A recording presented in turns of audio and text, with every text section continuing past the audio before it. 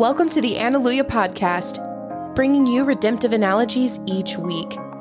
Everything from Disney to Naruto. We're here to present the gospel in a more animated way. Get ready to raise a hallelujah. It's time for Alleluia. Hey everyone, and welcome to another episode of the Alleluia Podcast. My name is Josh. And yes, we are on video. Every podcast we will have a video element so that we can beef up our YouTube content and give you more engagement. And this is our second time doing this, trying to look at you guys in the camera, in the audience, until we have our guests on today. And then all that other time will be spent looking at them. And we are so excited. It is 2023. We are back with a vengeance. Not quite, but I want to go ahead and get right into it. I am very happy to be once again with my lovely wife, Rebecca. Hey guys. Oh my goodness, my voice is catching. Oh no, it's not the thing coming back, is it? I don't know. I've still got a weird sickness thing going on, but yeah, I'm mostly good. Yeah, I was pretty sick over Christmas, which was not fun. Yeah, through our whole vacation, it was, not the whole vacation. It was about a few days, but you almost lost your voice. Oh, I did. Nearly. I couldn't speak. It was bad. It was the yeah. And yet awful. You still tried to sing. And I said, don't do it.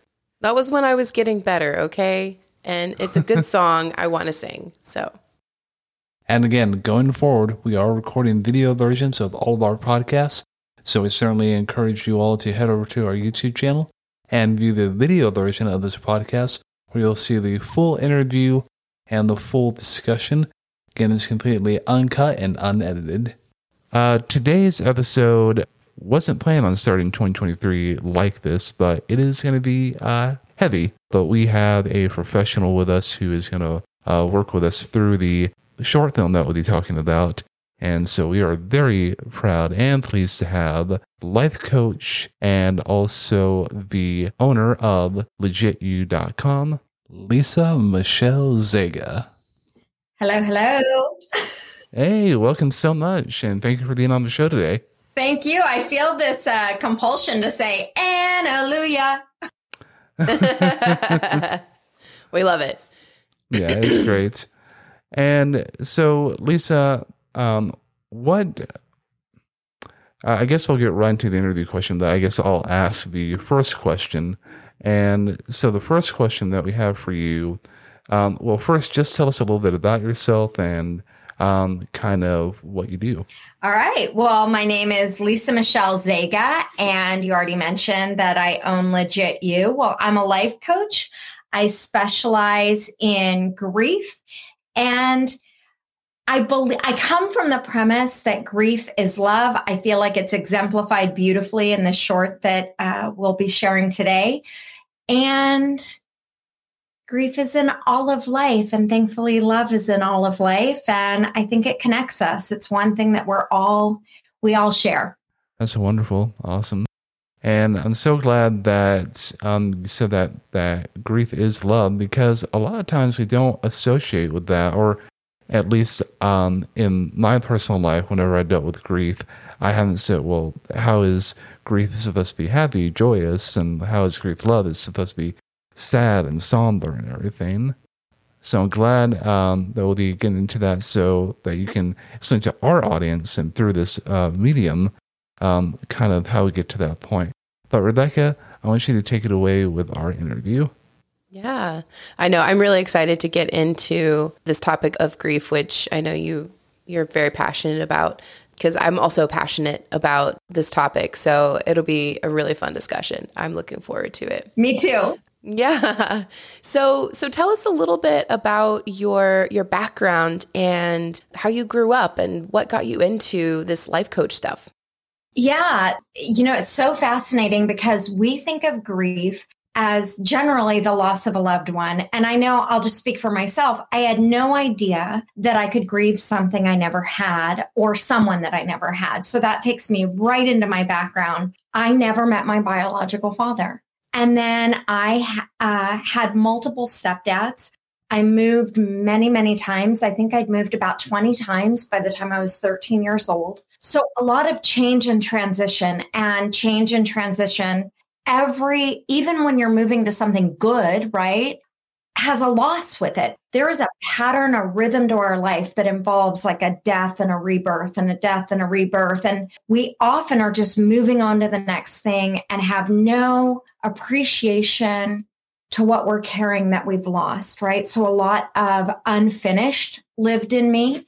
I didn't know that my loss of a father would characterize or like create a blueprint for my relationships to men, my relationship to myself. I didn't know how this would imprint my nervous system. And then I ended up becoming a follower of Jesus when I was 18 years old. I had this very simplistic view. Old things are gone, new things have come, everything is peachy keen, happy smile, Jesus, yay. And I didn't know that I was living a very simplistic shell of a life. My imprint of my childhood kept reoccurring both in my marriage and in my parenting. Fast forward, I divorced after 23 years of marriage. And we were, the ministry couple. And I thought I was a pastor's wife. And I homeschooling mom, lost a major sense of identity, my bearings with the Lord. Then I ended up getting engaged, lost my fiance to a motorcycle accident. I had this sense that his death was part of my calling. And I had that early on because he was probably the biggest champion of who I am in the world and how he saw me. And then that opened me to a much bigger understanding. Wow, that was a great explanation. Yeah. And so much has happened in your life, but we are so lucky to know that there's a purpose to it all, There's a purpose to everything that God has for us and allows to happen in our lives. Not that he causes them, but that he allows them to happen. And it's always for our good and always for the good of the world and what he wants to do. So lucky, because you could have gotten really sucked down into despair. What started you into life coaching? And that's actually our next question. So feel free to go ahead and share.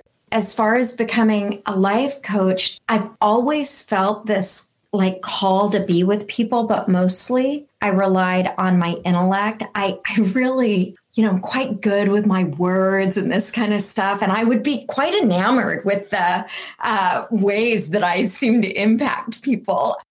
But I wasn't genuinely connecting what I was doing. And this also relates to grief. What I didn't know then is I just wanted external validation. And this felt like a way, like a gift that I had, and I could kind of prostitute myself out there like, hey, I'll give you this. Will you pay me with validation? And, but regardless, however it started, however, I was going through a lot in the marriage that I mentioned earlier. And we had gone to therapy and so many different things. And we went to this one transformational training, and I could see something in particularly the female facilitator. Something awakened in my spirit, a longing, a calling. And I was also desperate. Like, I didn't know this, but what I thought is I wanted to be fixed. If I could just be not me, then I could have the marriage and the life and whatever. But that, I didn't even know life coaching was a thing. And I ended up hiring a coach. I ended up getting trained as a coach. And I'm so grateful for the pain that I experienced post becoming a coach, because I still had all the ego I mentioned earlier. And I'm not saying that my ego's like completely gone or anything like that, but the pain opened me to a different way to connect with people. And after the divorce, I ended up in homeless services. So I was working with people in very difficult situations. And I was in a very difficult situation, and it became a beautiful love fest, as in my, and that was in 2015. And what's so beautiful is I didn't lose all the training and the lessons and all. It's like allowing my pain opened that up in a whole different way.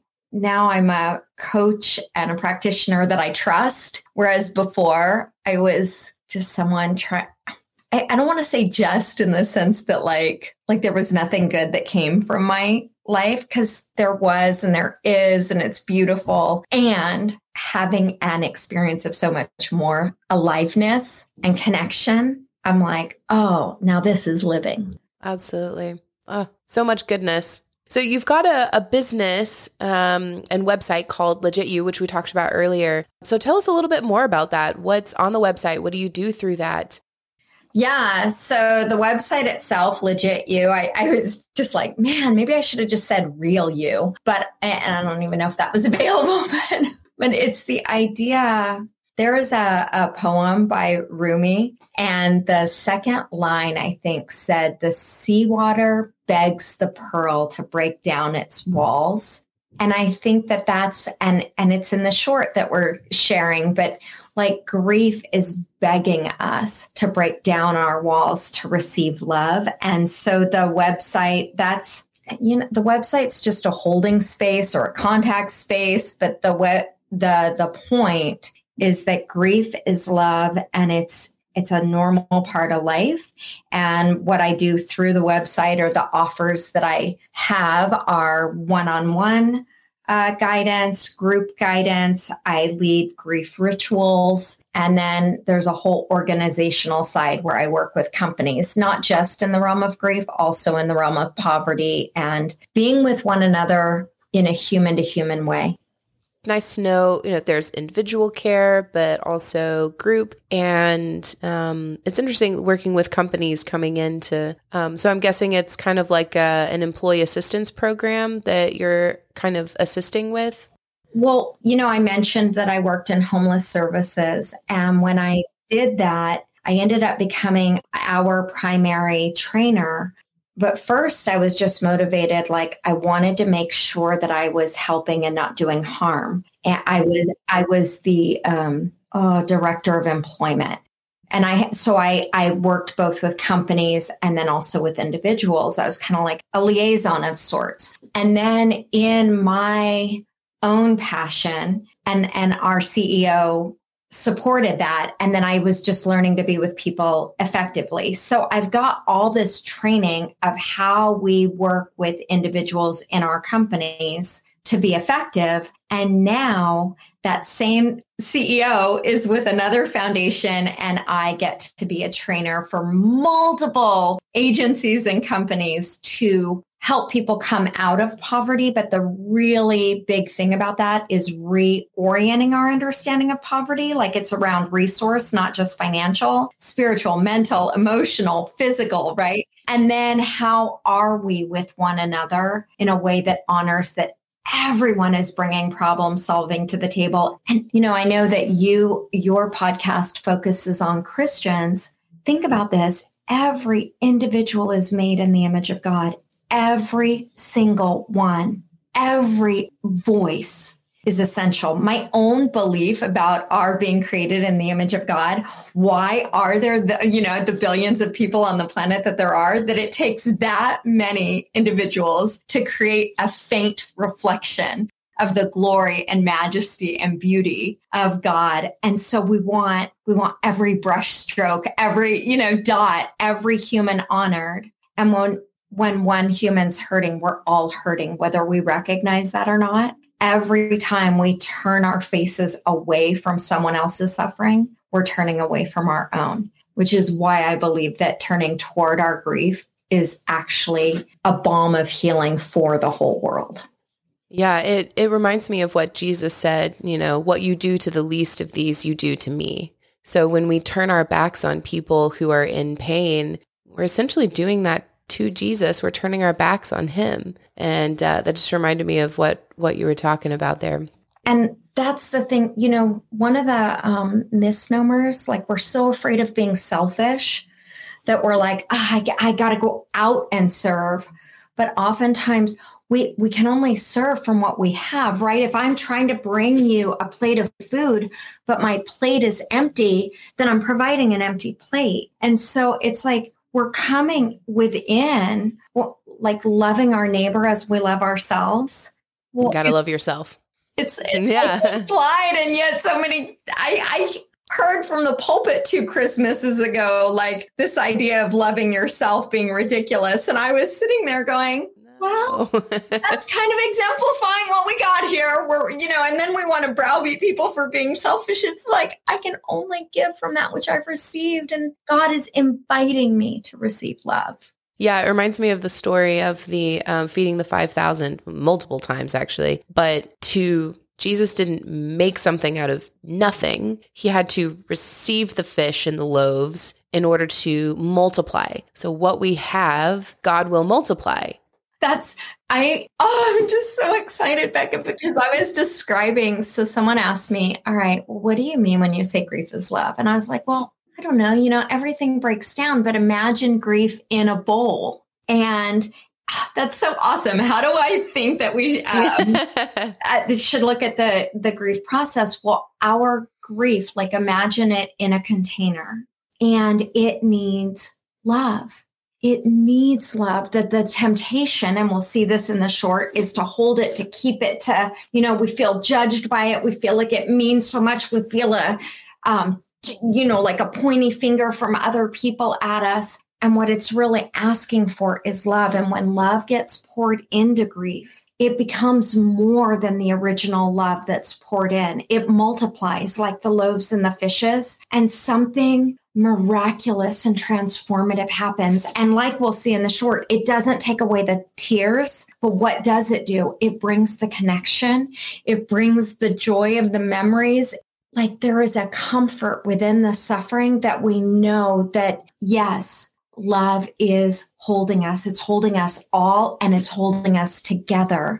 And I just love that you brought up the multiplication, because, yeah, that's really what I mean. I want to try to clarify, like to open to the love process. I'm not trying to put something on people. Like when we are in fresh grief, it can feel devastating. It like everything within us feels out of alignment, like our whole body's betraying us. I know when Chip died, I couldn't get my sleep in order.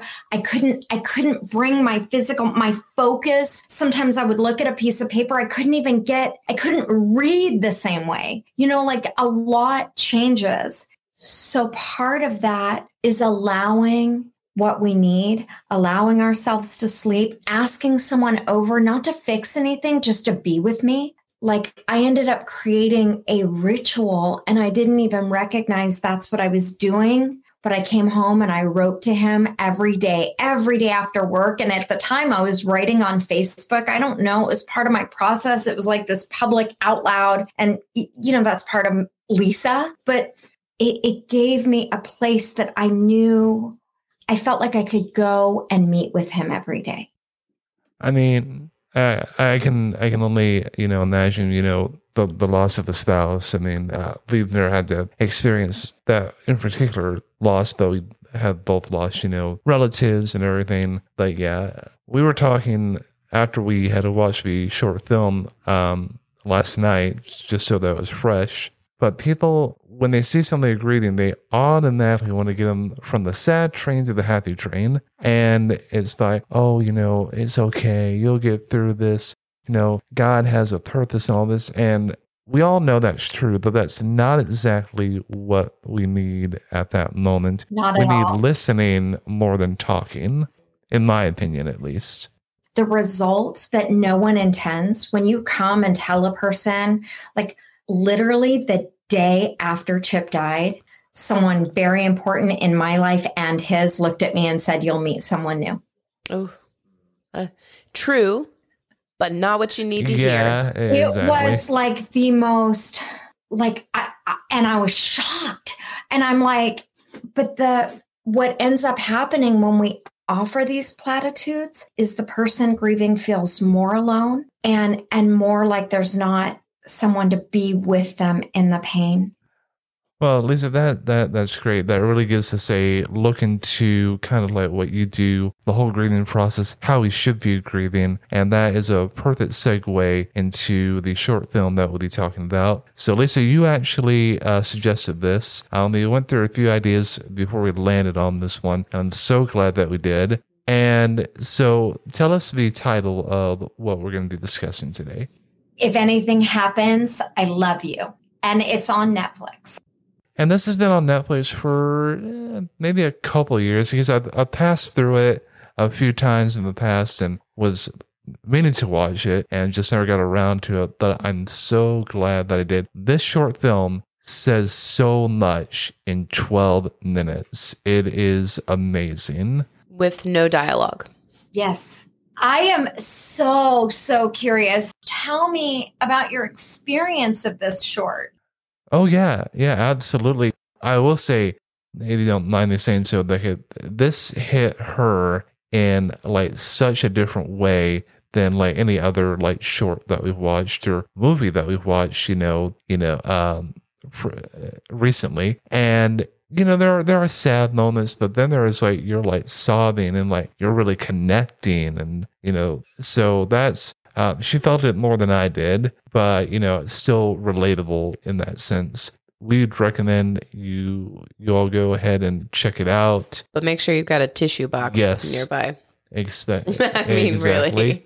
As we said, this has no dialogue. It's all done through animation, motion, and music, which is the most powerful element in this whole film. So when getting into the animation side of it, it's very like originally hand-drawn, a little bit of the like stop motion, but what goes through and kind of like pushes it along is just the music. Kind of like starts off a little bit somber. We get into the memories, a little bit happy upbeat pop song plays. And then straight away, like almost abruptly, it goes back into the somber, the sadness. So let's kind of like maybe walk through this film a little bit. So Lisa, why did you suggest this short for us to talk about? Well, I feel like I was divinely led to it. I kid you not. I mean, you and I, Josh, had talked about because grief shows up in everything. I really... shy of maybe some of the Sunday morning kid cartoon kind of things or Saturday morning, whatever it is. But even then, no, because there's always like a dilemma, a loss, whatever. But I just was fooling around on my couch one day and I said, God, I'd really dig it if you would just give me an animation. And the next thing I know, I saw that, I watched it, and I'm like, what? Like, it's like I ask, God does it, and then I'm like shocked. And it says there's a song, a country song, you say it best when you say nothing at all. So that's coming to my mind with this not having words. There is so much said in this short. And I think I was telling you all that I've watched it, I don't know, maybe 20 times now. And every time I see a new facet, it's become like, I've been doing Lectio Divina as far as the way that I'm reading scripture and this meditative approach. And that's how I've been watching this short. So that's why I'm like so eager to hear what came for you all. Yeah, I would agree with that. Everything that you were talking about earlier, it is shown so beautifully in the short. And it was so powerful. So Josh told me nothing, by the way, about this short. And it was good that you went into it blind, I think. Yeah. Yeah. He was like, okay, we got to watch this short film for the podcast. And I was like, okay, cool. So he had turned it on. And then the only thing I saw was in the like top left-hand corner where it said something about gun violence and grief or something. And I was like, ooh, okay. Interesting. What are we getting into here? And so I kept waiting for like the shoe to drop, so to speak. And man, it went in a direction that I didn't think it was going. I was like, okay, all I knew was someone was going to get shot in this. And so you see there's two people sitting at a dining table. They're obviously very sad, not wanting to talk to each other. And then there's these like shadow figures that come up from them, and you can see the shadows arguing, and then they end up just not talking to each other. And then you see them individually. It's a man and a woman, and they connect, or they see something that sparks something. And then the little shadows trying to lift them up, encourage them, make them smile or in some way. And then as you continue to go on through the story, you realize, oh, they actually have a daughter.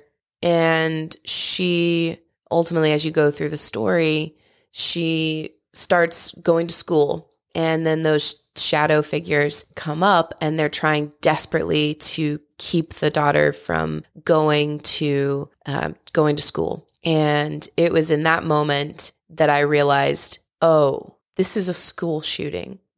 Yeah, gosh, I didn't know where it was. I know that she was like heading to school. I didn't know she was going to get, hit by a car or something's going to happen along the way. But as soon as I saw she went to school, and even before, like, you hear that pop of the gun, I mean, it was going to happen.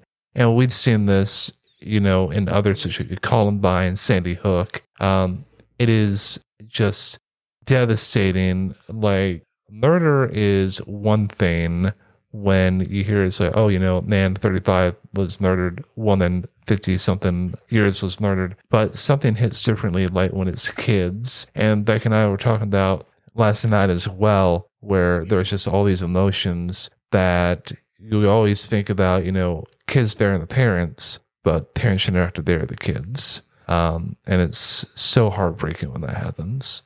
Yeah, it reminded me of that scene in Lord of the Rings where Lord Theoden had to bury his son, and there were all the little flowers that grew over the tomb. And he said much the same thing of parents should never have to bury their children. I think it was most emotional for me for a couple of reasons. But as we were going through the story, I kept thinking about, so Josh and I are trying to have kids right now. And we've had a lot of trouble with that. And we're having to go through all the fertility treatment and everything. We're kind of at I'd say we're in the middle of our journey here. And it's hard. And I just know how much we want a child. And I've had to go through, both of us have had to go through our own grieving processes of it hasn't happened yet.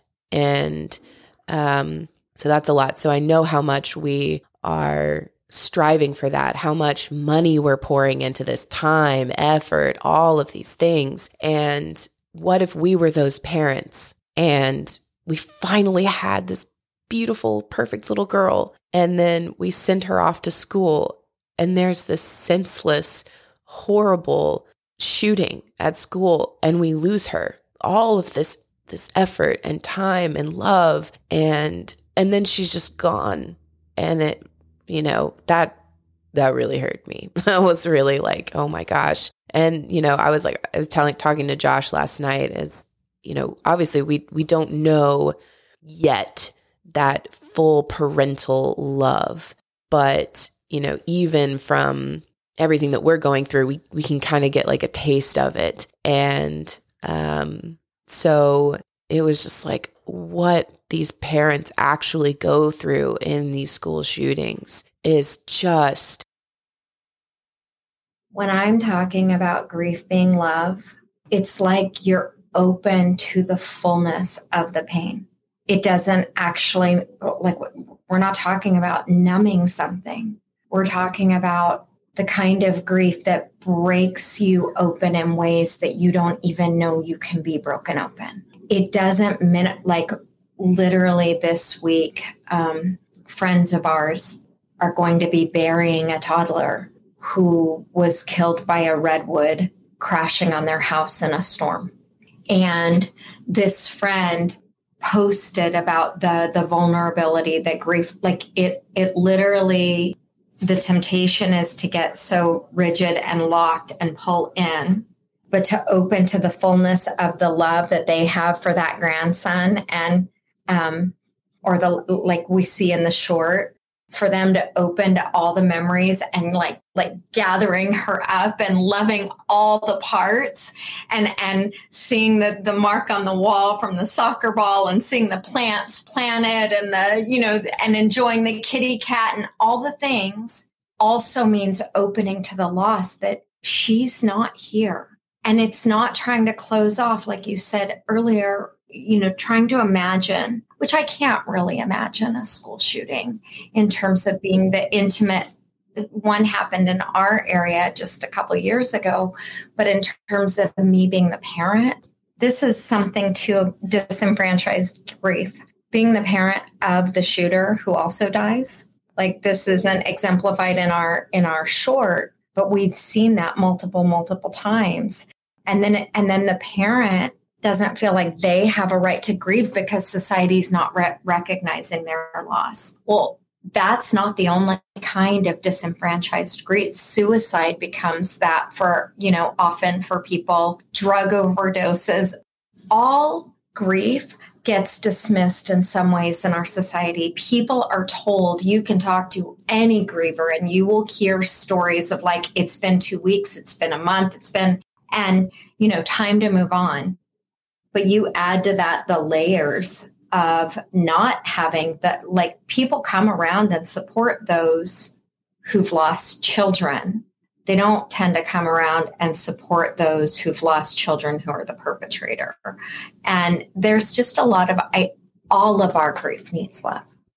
Oh yeah. Because that parent of the perpetrator is still, they lost a child too. And it's not the parent's fault, and that's what people tend to like put the fault of the child on the parents. Yeah. We all do that, trying to minimize our pain. That's all we're trying to do. We're just doing pain management in ways that hurt us all. And my real point, I kind of ended up on a tangent that I was not intending as far as disenfranchised grief and things like that. But the point being, I'm not offering grief is love as a way to minimize the loss we experience. It's mysterious because we open to greater pain and then we open, which opens us to a love that is above and beyond what we could ask or think. And something from that, like a new life emerges that doesn't take away the loss. It just builds a bigger life around the loss. And we see it happen in the opposite way too. I mean, we do see parents that lose a child and then are not able to love the children that are remaining. Like do you know what I'm saying? So that wrestle between there is a prison for us and a freedom for us. But what I am not trying to say, I just want to be careful in the sense that it doesn't sound like a bony finger telling someone that they're doing it wrong. I'm simply offering that those places of you that are desperately hurting, whatever you're hurting from, that those places are an invitation for love. And I really think that that's what that short, if I were to say, what did I really take away from it? That the places we're tempted to pull away and be alone are the places that are inviting love from us, like we're partnering with God in loving ourselves and in connecting with others to receive love. Absolutely. And that's one of our points that we have is grief is not only love, but grief is also unifying because it brings together a community. And that Rebecca, you were talking, we had a guest on last year in May during our mental health series where they live in Israel. And in Israel, if somebody is, grieving, they, go to them. They can talk if they want, but it's mainly just sitting with them, listening, and it's this whole community that just gathers around. And that, I think, speaks volumes in helping those with the grieving process, not offering words of encouragement, not, offering a 1-10-step, whatever motivation, but just, being there, being present. And you don't have to talk about the loss. You can talk about something else. Yeah, it's just the idea of being together, the idea of community and the love that you're talking about, Lisa. I think that's where it comes out so beautifully. And it reigns also to, speaking scripturally, Romans 12:15, where it says, rejoice with those who rejoice, weep with those who weep, and again, just reiterating that sense of the community and that unification that happens. Yeah. And then it's okay to weep. Yes. Validation, Good. Yeah.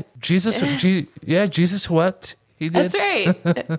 And Josh, you said you don't have to talk about the loss. Often people we're the ones afraid to talk about the loss. When we're coming around someone who's grieving, often the griever wants to talk about the loss. Not always, but it's not so much the loss. They want to talk about the person. And we think if we talk about the person or bring them up, it's going to magnify, it actually oftentimes helps the person feel more connected. Like, I'm still allowed to be with this, beautiful human. Like, I am married, and my husband, particularly on anniversary dates, he will let me sit and tell him Chip's stories. We will do things like Chip was a huge, it just so happens my current husband also loves pepperoni and pineapple pizza. For all you pineapple haters, I'm just saying it's the way to go. But, and we'll get a pepperoni and pineapple pizza, and we'll get a beer, and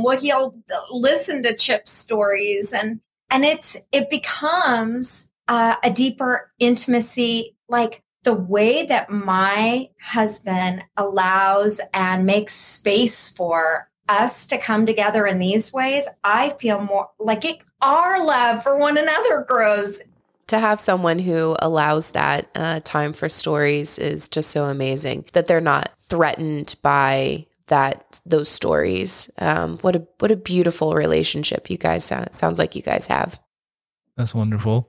Getting back to the film a little bit, let's talk about the upbeat, the happy that we get in the short film, and that's where the pop song starts to play. Kat knocks the record player; it starts to go in. That's where the husband and wife enter into the room where their daughter used to reside and start thinking about the car trips that they took, the blue paint spot on the side of the house. How did that happen? And how she got into soccer. And I believe it gives that sense of, rejoicing in those memories in that part of, healing, because yes, we're sad about the loss, but we built up so many memories with this person, however long they were with us. And it's important to remember that, but also not disregarding, the loss that's also happened. But I think it's a very important part when anybody's going through that.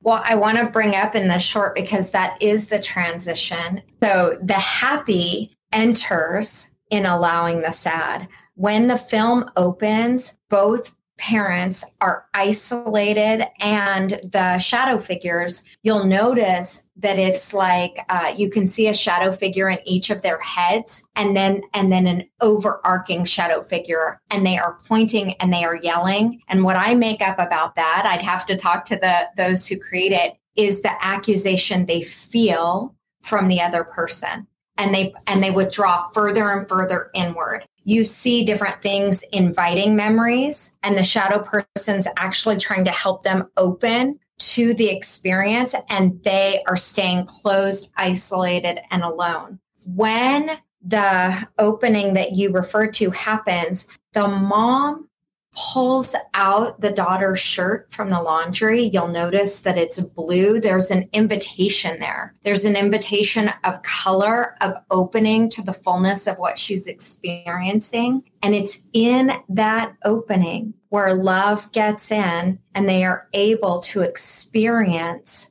joyful memories of this precious, precious daughter. But the temptation is to stay closed. And you'll see in our own grief, there is a continual knocking to open to what our genuine, real experience is. And it's counterintuitive. It's opening to the sad that even makes room for the happy. Yeah, it's a really interesting point about the short that you brought up of the table scene in the very beginning. I wasn't quite sure what that was trying to say, but we make a really good point that it's more about what that other person thinks that they will say. So the husband is like thinking that the wife is accusing them, and the wife is thinking that the husband's going to accuse her of being wrong or whatever. And so they stay away. And that's the lie, that it's better to be away from each other. And I didn't quite connect those dots until you said that just a moment ago. Well, we have so much enjoyed talking about the short film, getting to know you better. Again, you've given us and our audience such a wealth of knowledge and just understanding about grief and what it is, how we should view it, and everything. So we really, really thank you and really appreciate that. So we know you have your website, legityou.com. If people want to follow you or kind of keep them to know what you're doing, how can they follow you? I'm on Instagram at lisamichelle.legityou. I'm on Facebook. I have a Facebook group that I do a lot in called Legit You. And for people that want just a place where someone, not to be advised, fixed, saved, just to be in community, I create communities that are like grief rituals and do that for 10 weeks at a time. And actually I have one coming really quick, but that is a wonderful way to just be in community and see ourselves in the other. And it ends up opening more compassion for ourselves as well. And for those of you listening on the audio version of the podcast, again, if you want to hear the full interview or full discussion, head on over to our YouTube channel and you can view the full interview, full discussion. That's where you're going to get the, I was going to say the fullness of God, because you'll get the fullness of the podcast. Hallelujah. Exactly. Well, we thank all of you for listening, for watching, and until next time, keep those halos shiny and stay holy, my friends. Thank you for listening to the Alleluia podcast. Be sure to follow us on Instagram, Twitter, and Facebook. You can also see more on our website at alleluia.com. Thanks for listening.